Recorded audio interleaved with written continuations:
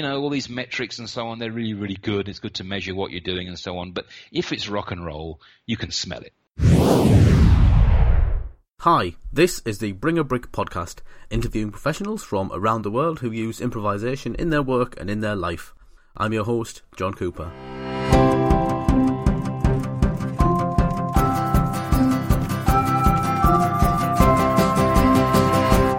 My guest this show is Adam Lawrence. Adam is a customer experience consultant with a background in stand-up comedy and psychology. There's a combination. He uses improv theatre techniques to drive design and innovation and is the co-initiator of the world's largest global service jam, which we'll find out more about in a minute. Hi Adam, thanks for coming on the show. Hi John, thanks for having me. My pleasure. It's lovely. How are things? You are in Nuremberg in Germany. How is Germany? That's right. I'm a British guy. I moved down here about 24 years ago now, so I'm pretty Central European now. Yeah. Nuremberg's a lovely town. We're pretty close to Prague or Milan or places like that, so it's a great place to live. Yeah. Was it your work that took you out there? No, actually, I sort of had a bit of a sort of young burnout, I guess, and decided to sort of change everything. Okay. I had a girlfriend over here. I've been working in marketing and developing products in Reading, near London, which is a great job, and I hated it, so I thought it's not the job, must be me. Right. So I better do a reset, and I came over here and literally swept floors, washed dishes, learned some German, and started living a new life over here. And that's been almost 25 years now, so it's I guess I must like it. Yeah, I was going to say Nuremberg is a big leap from Reading. It is, yeah. And I suspect Nuremberg is, well, I'm not going to criticise Reading, but I'm sure Nuremberg is lovely. Reading's really come on since I've been back a few times since I left. Back in the 80s it was a bit of a dump, but now it's got much better, so I quite enjoy visiting it these days. Okay, cool. So I've given a brief description there of what you do based on your bio and from what I know from having briefly spoken to you. Can you just elaborate a bit more on what you do? Yeah, sure. So as you said, my background is psychology and then marketing, which is not so far from psychology, I suppose. And then from marketing to developing products, again, not such a big step. What does the customer want? How can we give it to them? And then I did what I thought was a big reset when I came over to Germany, and I shifted into theatre. And I've been a professional actor, director and stand-up for about 20 years. And then I looked back on all these things and I started thinking, well, this is really the same business. psychology, product development, marketing, theatre. It's all about the handicraft of emotion. Yeah. How do I help people feel a certain way? Yeah, whether it's by using words in a therapy session, whether it's using metal and gasoline in a motorcycle, whatever it is, it's all about what is the real practicality of making somebody feel a certain way, and crucially, how does a group of people work together to make that happen? Yeah. So how do I get my ensemble? How do I get my team understanding what somebody is feeling and how they can influence that with the way they behave and what they create? Yeah, okay, and you use kind of improvisational theatre, so how does that feed into that mix? Because you're right, it's an eclectic blend of stuff, but it does all feed back to there is like a big Venn diagram, isn't there, with kind of... I believe so, yeah, I really do. A big central thing. Yeah, so I would throw the net slightly wider and say I use theatrical techniques. Yes. Yeah, so some of it comes from improv, and actually anyone who's been a jobbing actor knows that improv and stage acting from a script are not so far away. Yeah. There's lots of improv, lots of tryouts, lots of uncertainties, lots of egos, lots of worries in the rehearsal process, even if your words have been written down by Shakespeare for you. There's still much of the same process and many of the same challenges in the ensemble there that you'll get on an improv stage or in an innovation team in a big company. Yeah. So what really interests me is, again, the practical side of making things happen. So a little bit of a story. When we first got, my colleague Marcus Hormes and I have this company that we run. When we got our first gig many, many years ago, it was about working on the customer experience of let's say a retail, a place where you go in and you buy things, and how could we improve that? How could we work on it? And we're going into this task we've been given. And we said, well, Marcus says to me, how are we going to do this? And I said, well, we rehearse it. That's how you improve things. You rehearse them. Yeah. Yeah. So let's not rehearse a play. Let's not play through a purely open improv game, but let's take the process that we have in an organization, you know, how our customers greeted, how do I exchange a faulty item, how do I, whatever, yeah, and rehearse that and find 1,000 ways to do it. And give people in organizations the chance to actually try these things out. Because, of course, they get training, and often it's very good training. And, of course, they have systems and processes which have been developed to make it possible to make somebody enjoy buying their shoes or whatever. Yeah. But often those things don't fit together very well. You know, it's like going into a play on stage with the text, with the script in your hand, and with the training of an actor behind you, but never having had a chance to put the two together. Right. Okay. Yeah. Yeah. So what we do is we rehearse things. We rehearse processes.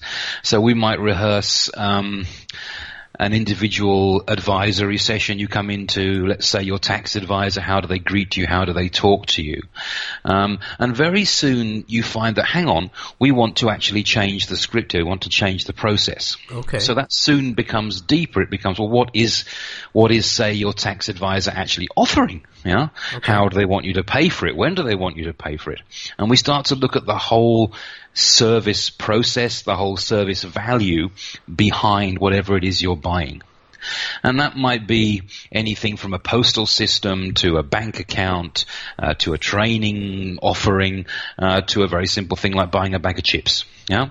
Yeah. But how can we work with a team of people to explore what's possible, to explore what's desirable, and also what's feasible and viable for the organization? So you're trying to kind of create a scenario where there would be a series of potential outcomes, but you're not quite sure what those outcomes would be. That's right.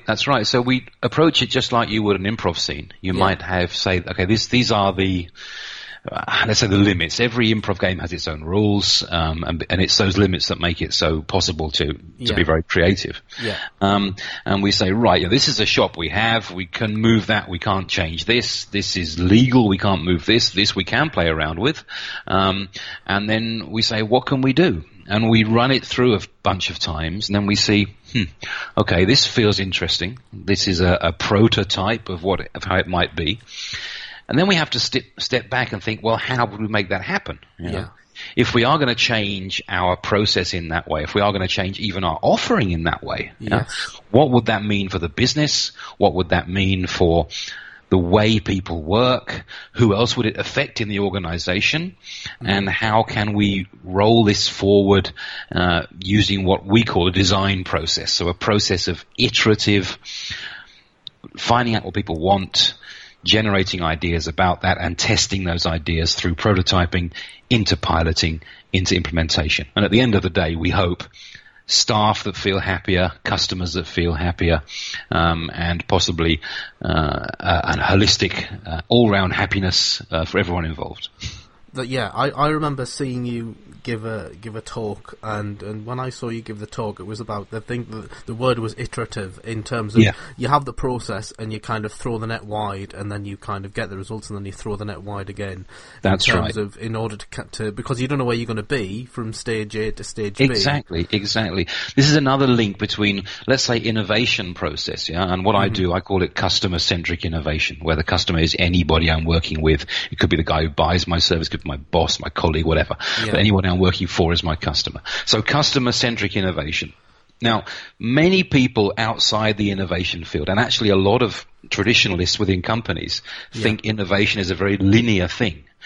They believe in big ideas. You have $1 million idea, and you must protect that idea, and nobody must know it.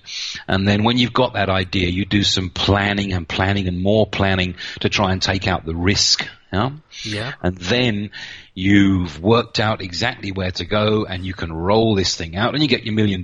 Boom, that's done. But this has never worked. This has not worked because the world has changed by the time you get there.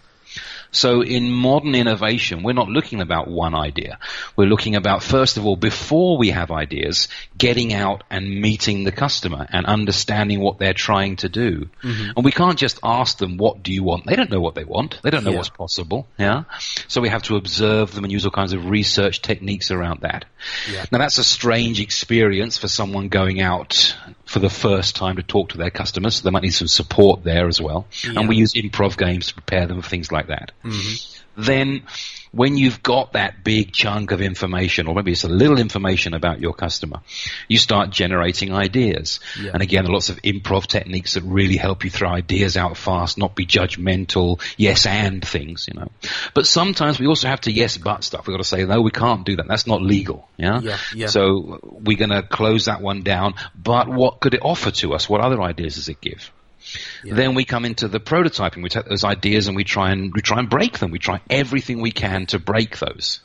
And probably we break all our ideas. So we go back to the beginning again. But now we've got better questions.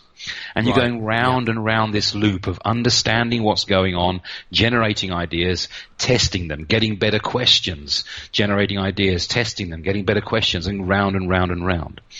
Now, for many people who come to us from organizations, this is a super unfamiliar way of working. I was just about to kind of query that, because obviously it's like products and services. So if, for example, it was kind of, we're going to make this bicycle, it's going to be the best bicycle in the world, do they come to you and they've kind of like, we already know what we want? You know? Very often they do. Or actually a more usual situation is they come in and they say, we've got this, how do we sell it? Yeah? Right, yeah. Or more usually, we've got this thing and it's not quite rock and roll. Can you help us with some ideas? Yeah. And the first surprise we have for people is we say, no, ideas are not what you need. Ideas are easy. You need to understand the world you're selling into. You need to understand why someone wants a bicycle. And if they couldn't be better served by a bus service or, and if that's, whether that's possible for that company or not. And when you've got that, the ideas are easy. Yes. But the trouble with ideas is we love them too much. You know, we all think our own ideas are great. Yes. Yes. And so very precious with exactly. I will have my input and you will have your input, and then who takes ownership of the idea and exactly. that kind of thing. And all the defending of your own ideas and fighting your own corner and so on. Yeah. So again, when we're generating ideas with people in organizations, a lot of the things that we take from improv or from theater are very good because you don't have ownership of the idea. It's been generated by the group. Yes. And you've got a whole bunch of them. So if you've got one idea and it dies, it's really, really painful. Mm-hmm. Especially because people associate their own value with the value of their ideas. Yes. Unfortunately, it's there's some nasty psychology here around confirmation bias. Definitely. In terms of kind of like if someone outputs what's kind of this is my output, and if you diss it, it's kind of like they take that as a personal thing. Exactly. But if you're in a more of a, let's say, improv-like mindset where you are chucking out a bunch of ideas and you're banging them together. I forget the idea's name, but one author calls that idea sex. You know, you let your ideas have sex with each other and see what comes out of them. Yeah? Right, yeah. And then at some point, one, you're not sure whose idea belongs to who. Yeah. And that's the best place to be in, because then you can be a little bit objective about it. Mm-hmm. And secondly, well, you've got so many ideas. If you lose a whole bunch of them, what's the problem? You've still got ideas that are still going. Now, so we turn those ideas into prototypes. We get very, very practical. We get up out of our chairs, you know? Yeah. This is another a big parallel between this way of working in the way I see innovation developing right now and theater is get up. Yeah. Just get up and try stuff. Yeah. So much of our culture, and I mean not just in business, but in politics, in academia, in religion, everyday life, is about words. It's about people sitting and thinking and speaking. Yes. Yeah? Yes. But the world is not about sitting and thinking. The world is about getting up and getting your hands dirty. While reflection is a very valuable thing to do, it's also about, well, you know, you have idea A and I have opinion B. Everyone's got an idea or an opinion. None of us can say my opinion's better than your opinion, so let's try these things out. Yeah? How can we make a little experiment to try this? And this is just like being on stage. You know, if you're in a rehearsal room rehearsing a play and this actor thinks it should be done that way, and this actor thinks it should be done that way, and the director's worried about this. At some point they say, look, let's get up and try it. Let's try your version, let's try my version, and we'll see. And we try to bring this into business a lot. So people moving away from comparing opinions and doing much more testing prototypes, doing small experiments, trying things out. Okay, so are you saying then that you would, when you're working with a client, you would coax them to have, vulnerability is not the right word, but just to have the kind of, just throw it out there, just be as honest as you can about what you think. Absolutely, you know. If we've got a whole bunch of ideas again, we can also launch a bunch of cheap experiments, you know. Yeah. One of my favorite business authors, his name is, I'm not sure if he pronounced it the English way or the German way, so it's either Michael Schrage or Michael Schrage. Mm-hmm. He's at MIT, and he writes some great books about business experiments. And one of my favorite books by him has the subtitle, "You don't need good ideas, you need cheap experiments." Wow. And what is theatre? What is improv? It's cheap experiments, isn't it? Yeah. It is. Or you need the people who are there, you get up, you try it. Yeah. You take the props you have, you imagine what you haven't got, and you see where it takes you. And when you start a scene, you don't know where the scene is going to end. And it's exactly the same with innovation. You know how long you've got, you know how much money you've got, you know what laws you can't break or what brand promises you must incorporate. Mm-hmm. But you don't know when you start a project where it will take you. And that's scary for people. Yes. And so as well as using the techniques of improv to actually generate ideas, to test prototypes, to understand people during research, we also use them to prepare teams to go into this kind of work, a world which is more uncertain, and to enjoy the uncertainty and to see the potential within uncertainty. Yeah, because I'm from what you're saying, there is the potential in the boldness. In terms of what a CEO can come to you and you're effectively, they could hear, even though what you're saying, I understand what you're saying, they might interpret that as we're going to break your idea. Yeah, sure. And we are. But because it's better that we break it now than it breaks in front of the board. Yes. Or even worse, that it breaks in front of the market, Yeah. So just like in a theatrical rehearsal process, you do all the crazy stuff at the beginning, and if it goes horribly wrong, nobody knows. Just the guys in your rehearsal room know. Yeah. And your rehearsal room is a safe space, like an improv training session. Yes. What goes wrong there, you keep it for yourself. Yeah. And that's the same with innovation. What goes wrong early in the innovation process is a win, because it means you learned something, and you learnt it in a way that was cheap and early and not too visible. It's much better to learn there than have a big expensive lesson later on when you're on the market. Yeah. Okay. Well, let's just kind of duck back down your timeline a little bit then, because that's fascinating, and find the point at which you went, okay, I'm going to put all these bits together, and this is the direction I'm going to push in. Yeah, sure. It's kind of some of the things there. It's kind of like I can relate that to psychology. I can even relate it to stand up in terms of the kind of the just getting up and doing it, and that kind of the boldness of that. Was there a specific point where you joined these dots together, and what brought you to that conclusion? I think there are two things that happened. One of them was just getting majorly pissed off about things, about saying, dealing with organizations, with companies, with your airline, with your hotel, with your shoe shop, whatever, and saying, this is really stupid. This process you have here, it sucks. That makes no sense to me as a customer. And having a bit of a background in business, being able to think, well, if you change these three things, I wouldn't be miserable right now. I'd be happy right now as a customer. My colleague Marcus comes from process, so he's even better at that stuff. He'd say, well, you've got to do this, this, and that, and the thing flows smoothly. Mm-hmm. So there was a sort of general angry young man, or not so young, I guess, an angry man behind that. Yeah. Just being annoyed at how badly we're often treated by organizations.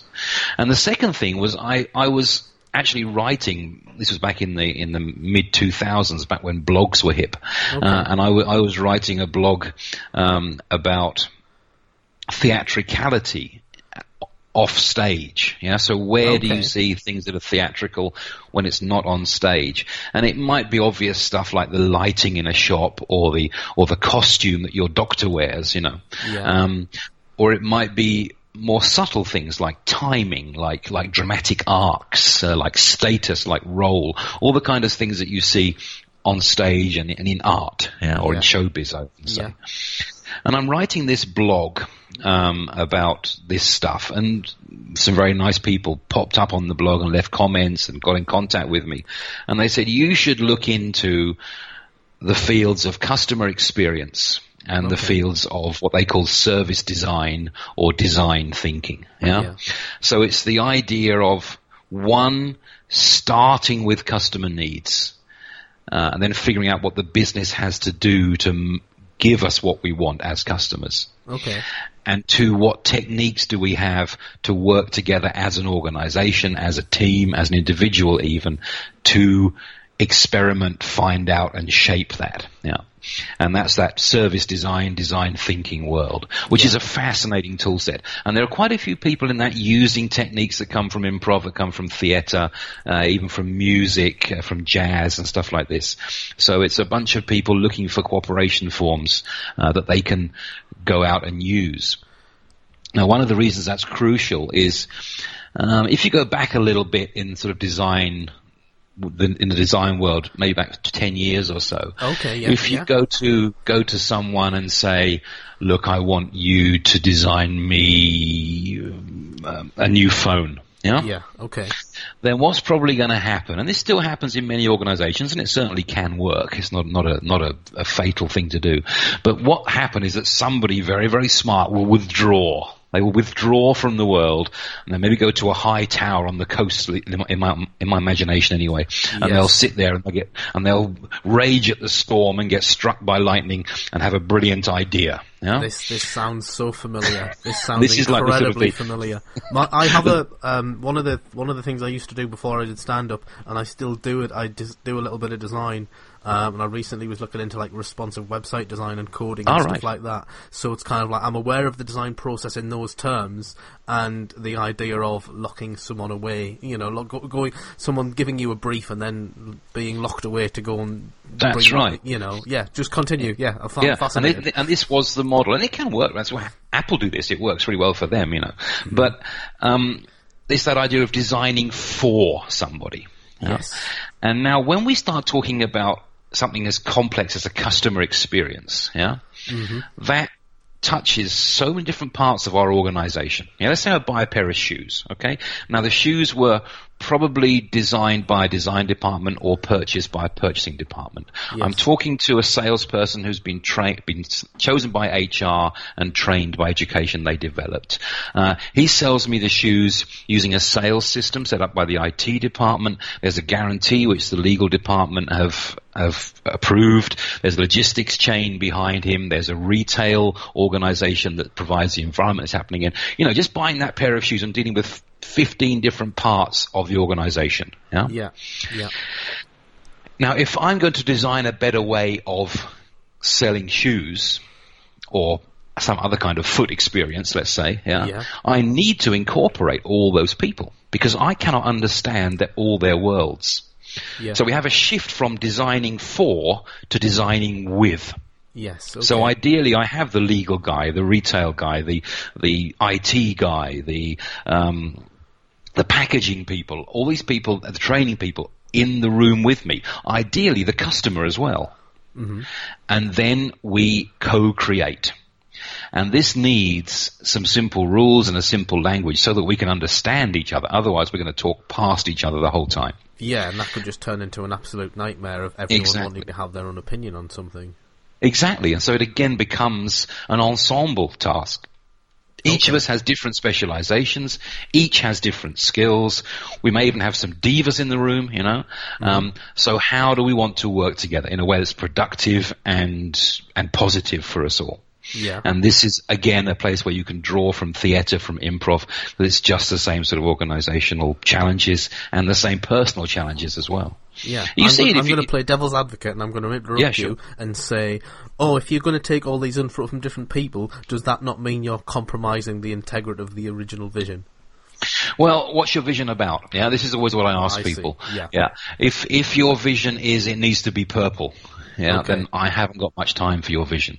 If your vision is we really want to serve this group of people, yeah, or we really want to work in a way which is inspiring and productive and positive, then I'm into your vision. Yeah. And you're quite right. This shift that we see away from a sort of a linear approach to a more iterative, explorative, experimental approach is a big mind shift for people, and it even needs a different kind of leadership. Yes. If you think about those images of leadership you have, you see somebody sort of standing up on a rock pointing, saying this way. Yeah.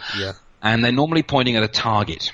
And they've made a big decision, and now that decision is going to be made, and they're going to stick to their guns, and all these words around, being determined and being a decision maker. They're all words that imply sort of status in our world and seniority. Yeah. And what we're saying now is you can't point in which direction we're going to go because we don't know where we're going to go. So how do you lead this? And so it becomes a huge challenge for people in leadership to say, well, I'm not going to set the direction. I'm going to set the dance steps to get there. Yeah. It's not going to be where are we going to end up. We'll have goals, of course, and strategies and so on. But there are many ways up the mountain. And so what I'm going to be encouraging and what I'm going to be inspiring people to do is a way of working. Not a particular endpoint. Yeah. You see it in Agile. If anyone knows anything about Agile software development, it's a fascinating. I mean, people start to fall asleep now. This was touched on in this series of improv. There'll be a previous episode to you where I'm talking to Neil Malarkey, and he touched on Agile development briefly, but we haven't really totally gone into Agile development. But that's something that I want to talk to somebody about. Cool. If you can elaborate a little bit more on Agile just in very brief terms. I'm no expert either, but the idea of and this started off in software development, but it's growing into all kinds of management areas now, or any kind of project work you can think about. So let's think back a few years. How do you launch a big piece of software? You basically say, this is our goal. You have a big sort of fat book of this is what it must do, these are the tech specs, like a Bible, this is the requirements, like this, and you set up a huge team of people and you say, right, we need to be at this point in 2 years from now. And this is called waterfall because it is like a waterfall of people, all rushing towards the edge. And then they tip over it, And if you're really, really lucky, they all finish on the same time, and they're all in step with each other. For me, and this is a very miserable and depressing metaphor. It's a lot. It's a lot like First World War battle tactics. Right. You say we've got 1 million men. We're going to march towards the enemy, and our determination will make them flee. And that's your plan. This cost hundreds of thousands of our great grandparents' lives. Yes. And the trouble is, the world has changed by the time you get there. Right. So something like Agile, which is a new way of development software and other things, one of the most famous versions is called Scrum, is a very different way of working. You don't have that big plan. You still have an end point in sight, but it's possibly not described in such detail. And instead of trying to plan 2 years towards it, you might plan the next 3 weeks. And you say, right, here we are now. What's our target for the next 3 weeks? And then you do what's called a sprint over those 3 weeks. You have special people in the team whose job it is to champion, if you like, the customer. So it needs to do this or it's not going to be any use to us. You also have people who are championing the team, the programmers, saying, leave my guys alone, let them work right now. Let them generate what they feel they need to be generating. Exactly. And then you have sort of daily, super fast, what's called stand-up meetings, literally stand-up meetings where you just talk about what you're doing today. And it's a very efficient, quick management style. And at the end of those 3 weeks, you reflect. You reflect on two things. You say, right, those 3 weeks of work, did they take us in the right direction? And what do they tell us about the next 3 or 4 weeks, the next sprint? So but you can conclude from that. Sorry, I'm interrupting you. You can conclude from that where you need to then take the next stage. That's right. Are we still on track? Are we developing an interesting new approach? Do we want to wander off down that rabbit hole, or should we pull back straight. Yeah. Yeah, that makes a lot of sense. And the second thing that you reflect on, and I love this bit, is you reflect on how did we work together over the last 3 weeks? And do we want to keep working that way over the next sprint? Yeah. Okay. And I love this. I love this approach of short, intensive, focused work periods. Then a reflection not only on the work itself, but how you did it. I was just about to say, that's the how, isn't it? Exactly. That exactly. is the how. You're quite right. You're absolutely right. And so you're not only working on your software project, you're also iterating your teamwork. You're developing your teamwork on a sort of 3, 4, 5 week cycle, getting better and better. And of course, some experiments don't work and you reel them back. Yeah. And some sprints turn out to be useless and you reel them back. Yeah. But you've always got that knowledge you're building up of what's worked before, what hasn't worked before, and where it takes you. I think it's a fascinating way of working. Yeah, no, I'd heard about it, and I thought I knew what it was, but that's a really good explanation of it.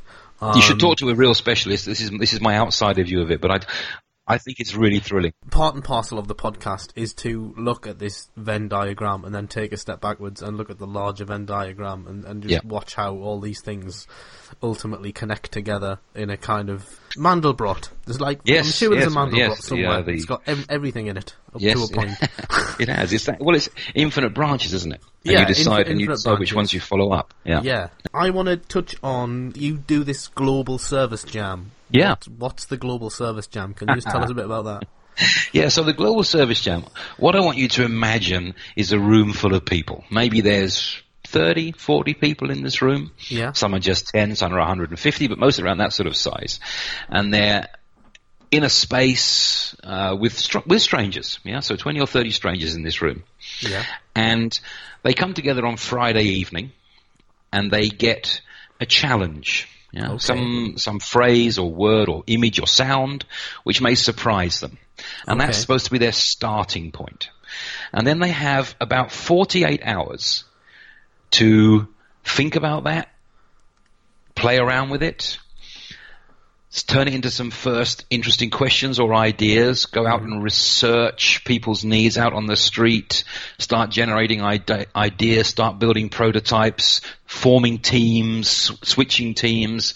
But at the end of 48 hours, they're supposed to upload documentation of a new, interactive, functioning prototype of a new service. Yeah. Okay. So they might develop a new app, they might develop a new way of teaching somebody something, they might develop a new exchange platform. It can be anything. Yeah? Okay. And they're doing that in this room, and at the same time, all over the planet, there are about 100 similar rooms in different countries. Wow. With people working on the same theme they're working on.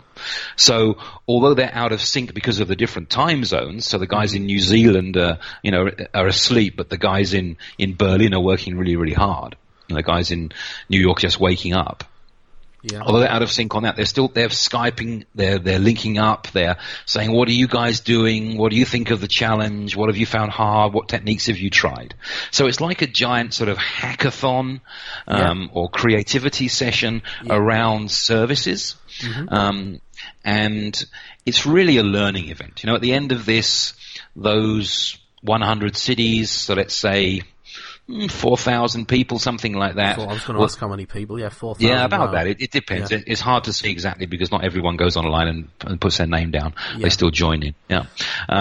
But those people upload maybe 500-600 new service prototypes. Yeah. Mm-hmm. And most of them are forgotten. They never become anything, which is absolutely fine because we call it a jam session. Yeah. And you don't go to a jam session if you're at the Irish pub or down at the jazz studio. You don't go to a jam session to record an album. That's what a studio is for. You go to a jam session to get better and to challenge yourself and to see if you can keep up and to see what possible new collaborators you might find. Yeah. So at the end of this, there are some great new prototypes.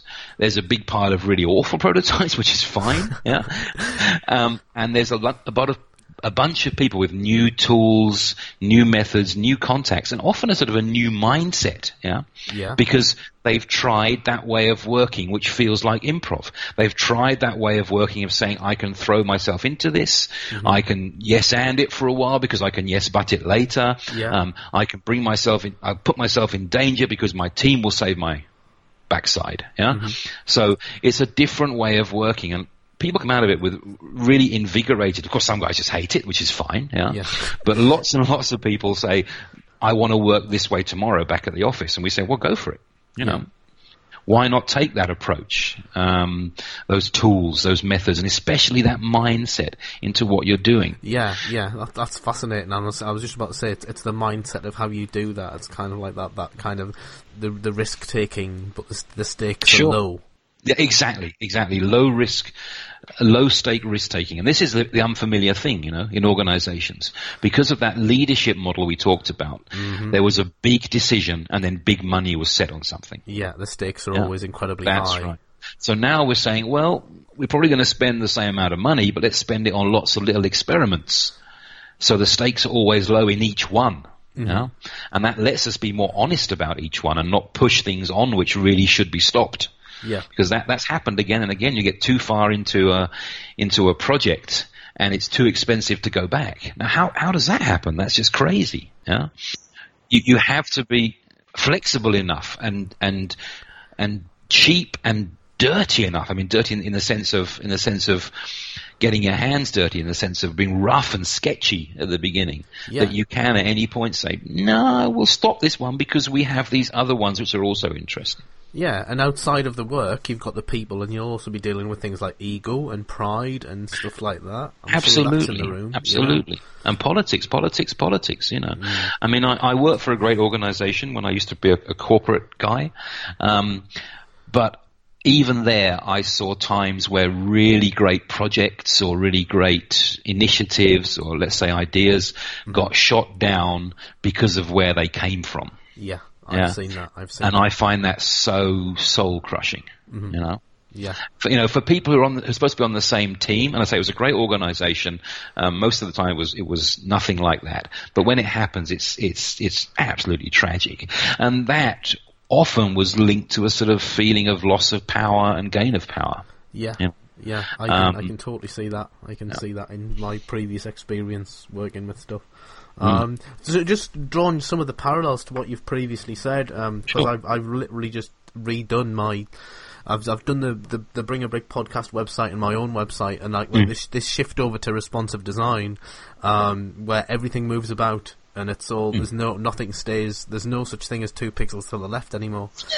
Everything is kind of like you're not designing for a size or a shape or dimensions. It's the content is like liquid. And the content moves and the content shifts around, and I'm sure there's a metaphor there for even though it's the service industry that you're in, the actual content needs to move, content needs to shift. It does. And you know what you discover when you go into a room with 20 guys who work in a retail environment, and often these people are quite young and they want to do that job for a year and a half, 2 years, and move on. It's not a big investment for them. They're going to be selling, I don't know, shoes or phones or something like this. Yeah. What you discover when you go into a room with 20 of these guys, they're usually super smart. Yeah. Even if they don't express themselves in the same way, some are more verbal, some are more kinetic, whatever it is, or kinesthetic rather. Yeah. But you will discover that whatever you develop, whatever you say, hey, this could be a way of approaching this problem. This could be a way of dealing with this kind of customer. You'll discover, John, that what works for you doesn't work for me. Right. And what works for this guy doesn't work for this girl or this guy or this lady or whatever it is. Yeah. Because a difference of physicality, of ethnicity, of background, or just a tone of voice. Yeah. And so you discover that whatever we're asking our people to do, whatever script that we set up for our processes, our offerings, and the way we deal with, let's say, customers, we have to leave flexibility in that. Yeah. We have to leave enough space for people to be themselves. Because, we've all heard that welcome to Company X, have a nice day sort of scripts that have been pushed onto people. And it might not just be the words they say, it could be the way they have to, the process they have to go through, you know. If you give people space within that, you get a much better, let's call it a performance out of that. Yes. And it's just like theatre. It's a crazy thing to think about it, but, you know, going out there and doing Hamlet is an interpretive act. There's a script, there's a director, there's an ensemble, and an actor. Yeah, yes. And those four work together. And the reason, and the script stays the same every time. Yeah, but you could have a Zeffirelli Romeo and Juliet with everyone in tights, you know, and it's wonderful, set in period costumes in Verona, yeah? Or you could have a Baz Luhrmann Romeo and Juliet with machine guns and sports cars and set in a sort of South American Verona, and they're the same script, yeah. But you've got a different director's vision, a different ensemble creativity, and you've got a different actor in the role. Yeah. And that works exactly the same in your shoe shop. You know, it sounds totally crazy, but it does. You've got a process they have to follow. You've got actors, you've got people who are there, and if they feel themselves in a straitjacket, they're going to leave after 18 months. Yeah? Your company's going to invest lots of them, and more's the point, when I go in there and buy my shoes, I'm going to have a pretty crappy experience with that. Mm-hmm. But if I can show that guy, look, this process you've got, just like an actor who looks at his script for Romeo and Juliet, is this script I've got. Yeah. It's not a straitjacket, it's a scaffold I can build on. Mm-hmm. Yeah? Mm-hmm. I can climb up this thing, I can fill it with my own colour. Yeah. And I can rock, I can be myself, you know? Yeah. I often confuse people because I go around wearing a suit all the time, and I'm an adjunct professor at this business school and I teach that school and so on. And I go in and talk about rock and roll to people. Right. You know? Yeah. But why not? You know, Tom Peters is one of my favorite business authors. He's very provocative, but he says, you know, all these metrics and so on, they're really, really good. It's good to measure what you're doing and so on. But if it's rock and roll, you can smell it. Yeah, I'm a massive fan of metaphors. If you can find a solid metaphor that works, use it. You know, I have loads of metaphors that I pull out for various different things. And I always interrogate them just to make sure it can be accurate to the given situation. And it's always a nice way to grease the wheels of communication. It is. And people know what you mean, you know. And rock and roll is different things to different people, and that's okay. Yeah. Cool. So, what is Adam Lawrence up to at the minute? What have you got on? Well, right now we're very busy with a couple of big clients, so we're helping to try them to change the way they work together, which is a really exciting thing, working with thousands of people around Europe. But I guess the thing which I'm staring at right now, hanging on the wall of my office, is the book that we're working on. Mm-hmm. There are 4 authors involved in this, plus around 50 case study authors, plus around 200 contributors. So it's a very complicated book. Sounds like a heavy book. It is, yes. And we absolutely promised to bring it out in June last year, and we haven't got there yet. So we're getting very close to that stage now, but it's been published by O'Reilly, and it's, I think, going to be very, very useful. Yeah. And it's about what I've been talking about. The world I inhabit is usually called service design, so how do people work together to produce service value? Mm-hmm. And the book is called This is Service Design Doing. Brilliant. And right now we're just sort of trying to fit the words into the layout to make sure it makes sense to people reading it now, doesn't get too thick or too thin, and is worth people spending a couple of quid on. Cool. There's been loads of learning stuff here. It's kind of part of the reason I do the podcast is to learn stuff and just kind of share and connect, and there's a whole host of interesting and new stuff that's come up. Adam, it's Workplay Experience? That's the company, yes, and the Global Service Jam is our non-profit event. Yeah. That's cool. All those notes will be in the footer. Adam Lawrence, thank you so much for coming on the podcast. Thanks, John. It's been great talking to you, and you've given me something to think about as well. Good. Take care. Thank you. Bye-bye. Thanks for listening to the show. If you've enjoyed it, please leave a review on iTunes, Stitcher, or the Facebook page. The website, bringabrinkpodcast.com, has detailed show notes for all the guests with links to them and their work. If you want to contact me, John Cooper, get in touch and I'll do my best to answer your questions or point you in the right direction. there is a Patreon page where you can help fund the production of the show. If you're enjoying what you're listening to and want to become a Patreon, please click on the link on the website homepage. Contributions go towards website hosting, the time it takes to produce the show, it takes ages, and allows me to work on new content that's hopefully valuable, entertaining, and informative. Contributions are based on every new episode released. Personally, I believe that good production values are key to getting more exposure, so everything is greatly received. Just think of it like you're buying me a coffee, and I'll see you on the next episode.